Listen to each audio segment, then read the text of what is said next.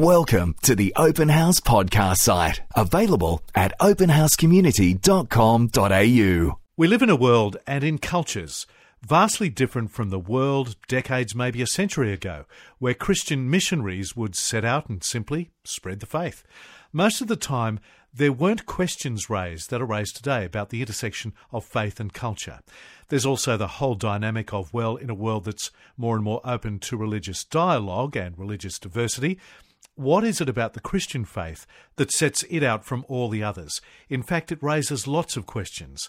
Today, across a vast region of Asia and the Arab world, there are 3 billion people who've mostly not been reached with the Christian faith. In many of those countries, it's a very tough, risky challenge to try to make that connection.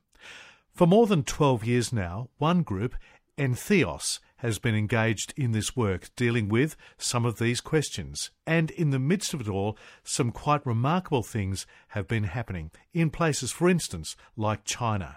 Craig Gibbon founded Entheos, and he joins us now on Open House. Craig, welcome. Good to be here. Nice to meet you. Thanks. Craig, it's a very different world, as I said, from a century plus ago.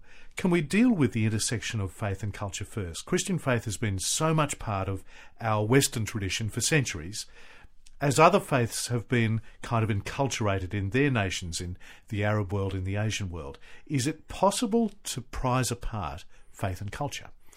Yeah, I think so, Lee. I think as Christians often we're very polite and apologetic, and they're all good values. But I guess at the end of the day, we've got to say to ourselves what is central to our faith, what is critical or crucial about our faith. In fact, the word crucial, I think, comes from the crucifix. That we've got to be able to say, if I'm forgiven by God through Jesus, is that something that's just for Western people, or is it something that's meant to be for the world? And it's been my experience and conviction that it is something. If God's offering us his forgiveness through Jesus, then that's a good thing, and it's meant to be for all people, not just for Western people.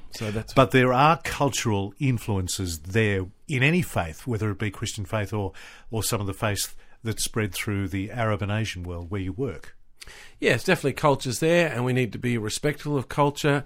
I think, too, as Christians, we can look at other faiths and see, we can observe what's true about other religions. So if they say we need to be wise or we need to be loving, of course we can look at those things and say, well, we agree, and the Bible agrees with that, and so we have that in common.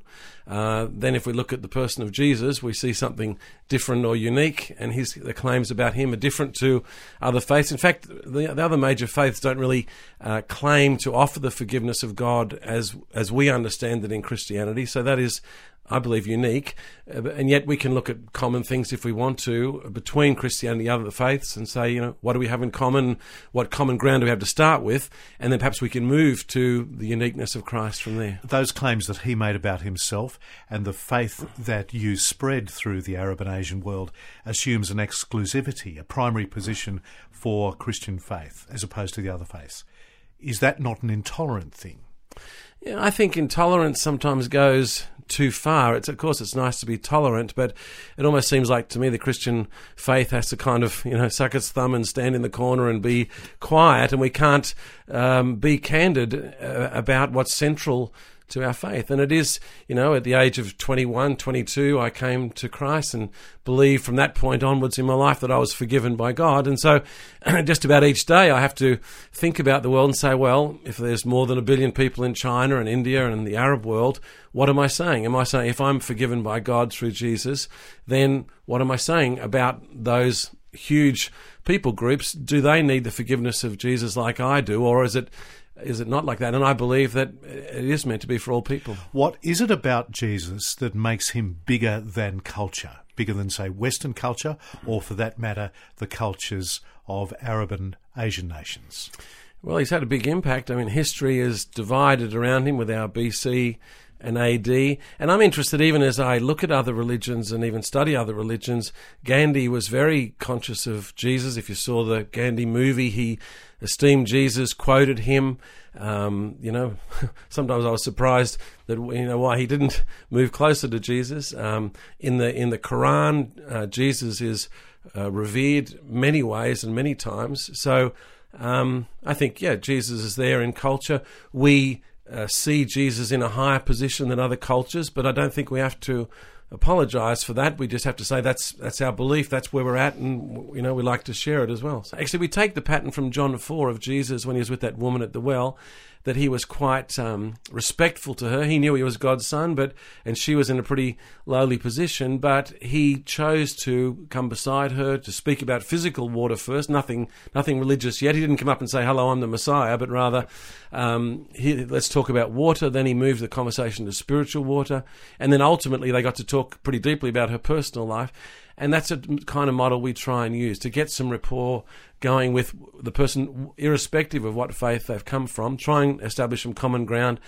Ask them about their faith. We might learn something. Nothing wrong with that. And then towards the end, we say, well, have you heard much about Jesus before? And as I say, Jesus is pretty well revered around the world. The church sometimes isn't so much, but Jesus is usually held in quite high regard with any faith. And so it's fairly easy to get a conversation about Jesus going, and if they don't know about Jesus, well, then you can fill them in on a few things. So is it more softly than it would have been a century ago? Yeah, I think that's a good approach to take. I always remember a detective show from the 1970s called Columbo, and that detective spent most of the program with the murderer, and it was like he was befriending him, and then he'd be in the kitchen with the murderer and saying, well, this knife on the ground with blood on it, I don't quite understand it. But he was always friendly, and then there was an arrest or a conviction at the end. And I think, we could learn from that show to be friendly, to be respectful, and make bridges for people. Although I've got to say you're less crumpled than Columbo, which is a very good thing, Craig. I'm glad. So there are lots of mission organisations that you could have joined 12 years ago. Yeah. Why found your own? And what makes Entheos different from the others? I suppose one thing for me was in Australia we tend to, even possibly because of our psyche or our culture, we tend to look at American missions and European missions and think, we're supposed to join them. And it occurred to me, if we could put on the best Olympic Games ever in Sydney at that point in history, then could we start a little mission agency? And would it be okay if Australians began to provide some leadership? I think there had been a few efforts in the past. But I think for Australians there is some unique things that Australians have, our bluntness, our directness, as long as that's been sanctified, then gentle and respectful. Yeah, I think there are some unique things that we can offer in leadership, and I think that's just the way God had been leading me for a long time. And so just decided, it was the year 2000, I think I turned 40, and I thought, I better not leave it too much longer. So we branched out, and for 12 years God's been blessing us, keeping the doors open, and it's been a good trip. How does your work differ from the other, say, Australian mission organisations? Yeah. I, in many ways, we're similar. There'd be some contrast to each of the organisations, I'm sure. We're similar in many ways, and yet, as you look at the task, it's not like when you're out in these vast places in Asia that you bump into too many other missionaries. There's lots of gaps out there, so it always seemed to me like an extra mission agency wasn't going to be a problem because you're not treading on too many people's toes. Lots of space even for more, I would think, as there are for more churches. As I say, in the team members that come with us, they tend to be, they're Aussies often. We don't only have Aussies, but there's some unique things about Aussies in the way that they approach people. So I think the flavour of Entheos is probably slightly different, and yet there'll be many things, of course, since we're preaching the same faith, that are in common with other missions as well. You do long-term and short-term mission. Talking to other organisations, there's a tension that I guess 10, 20 years ago, perhaps longer, short-term mission became very popular. So that's been easy to do, and we've had, in these 12 years, we've had hundreds of people go to Asia on a short-term basis. For some people, I think the danger is that they can substitute, that people can feel like, well, I've ticked that off the list, I've done mission. But we need to encourage people that if short-term's good, then long-term is going to be even better. And that's been true for my family. And so we've, as I say, hundreds of people short-term. The long-term contribution hasn't been as strong yet, but we're still working on that by God's grace. I'd like to focus in, as I mentioned in the intro, of all the vast work that you do across this area into China. There are some amazing things happening in a country that used to be so close to this kind of thing for so long. China's amazing. Just comes to mind of some of the pastors that we've met along the way, and for them, 20 years in prison was like, it's almost like a theological qualification for them. And so to meet people like that, you've really got to be respectful and honouring. Yes. So yes, God's doing, I think somebody said recently that the church in China today is probably the fastest growing and most significant church since the book of Acts. And in fact, there's a movement out of China, and Chinese Christians, I believe it's called Back to Jerusalem, but it's a missionary movement that they are initiating. And so it's incredible that they're often, I really notice this with Asian people, they've often got much more humble circumstances than we have to operate, and yet they're a lot more gung-ho very often than we are with our faith, and that's very challenging. The way they pray, the way they get hold of the gospel, the way they respond to the gospel, it's very stirring, actually. So, yeah, I think some people say maybe 8, I guess it might be a little bit evangelistic, some people say, but I've heard up to 8% or maybe 10, that's probably stretching it, but somewhere around, if you're going to be a little bit optimistic, I've heard those kind of figures for China in terms of Christian percentage, whereas the most I've heard, say, for India would be 5%. Is it that humility, that faithfulness that is at work in their faith, which perhaps puts us a bit in the shade? When I visited India one time, and a church where people had come from Hinduism, they'd embraced Jesus, but they say that they earn something like $1 or $2 a day. And in India, there's no trade unions, there's no flexi mortgages or MasterCards or whatever. It's just, if it doesn't work in terms of your faith, it doesn't work. And so when they pray, they're pretty serious, because for most of these people, there's no plan B. And so they pray. And I've had Westerners in rooms where these people are praying, and it really can be very confronting seeing how they pray, because they're very sincere in their faith. Craig, is there one particular story about your work, be it in China or elsewhere, that demonstrates how mission still does work in this day and age?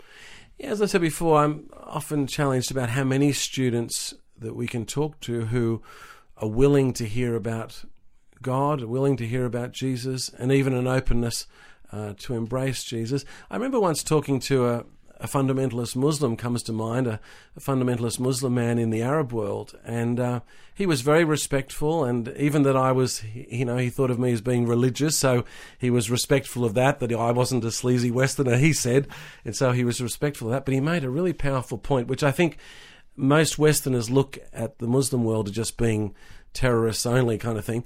But this guy said, he said something like, we can come into Australia and build mosques freely, but we don't allow you to come into our country and build churches freely. And he was saying, until we give what we take, we're not really a robust faith. And I thought that was a fantastic thing for a guy from the Arab world to be saying, and just a wonderful insight that you only really see when you meet people like that they are respectful people, they love family, they love dignity. And that small element that we see often on the news that's focused on is really an extreme, and the majority are much more like us, and therefore, usually pretty easy to get talking to. Have you got a story of someone crossing that bridge of culture or faith to embrace Christian faith for themselves? Yeah, I can remember many times just being with a student, even someone from Arab background, being with them, and do you know what's surprising? We think they're going to be so alien to us, but at the end of the day, they recognise, like we do, that we're not perfect. We want to go to heaven. It's a perfect place. And Jesus is offering the forgiveness of God, which other faiths are not offering like we do. So I'm surprised. I guess many people are coming to mind who have found it. And when you say to them, would you like to pray a prayer, which means, you can be committed to God, you can be forgiven by God, would you like to do that? I've been surprised that many times, a bit like us, they say, yes, I would. And then they're only too happy to meet other believers in Jesus in their community or culture. It doesn't happen all the time, but I have seen many experiences from each of the cultures we've been talking about today, where that has happened, that they have wanted to accept Jesus, and it's very encouraging. As I say, not every day, not all the time, but certainly plenty of episodes to keep me encouraged and wanting to keep persevering. Craig, can I ask you finally how you view this work? What's it like for you? Yeah, I'm often amazed. I mean, obviously coming from Australia, where not everyone in Australia thinks that highly of committed Christianity, but you get to some of the Asian countries, they're very hospitable, they're very respectful. And before I didn't become a Christian until I was 21, 22, and by that time in my life, I'd tried, I believe, most things. I often say I gave non-Christianity a pretty good shake prior to that. And I find being in these countries, the Arab world, wherever it is in Asia, to get to talk to somebody from another faith at the deepest level about Jesus has been, first of all, it's been fairly easy to do, but I'm often amazed. You can be there couple of hours talking about Jesus at the deepest level from a person from another faith who's not hostile. And from my point of view, if I haven't found a more personally rewarding or satisfying thing to do in my life than that. And it does just, I often wish that I could share it like this with people in the Western world, that the positive attitude towards Jesus and the way things are not as hostile as we think, and many, many positive experiences, as I say, of talking to people in Asia from other faiths at the deepest level about Jesus. Just been a wonderful experience, makes me want to go back for more. What a privilege. It is. Craig, it's so good to meet you and for you to join us on Open House. We'll put the details up of Entheos on our Open House community Facebook page. Thanks again. Good. Thanks, Lee. We hope you enjoyed this Open House podcast, thanks to Christian Super and Real World Technology Solutions. To hear more from Open House, visit openhousecommunity.com.au.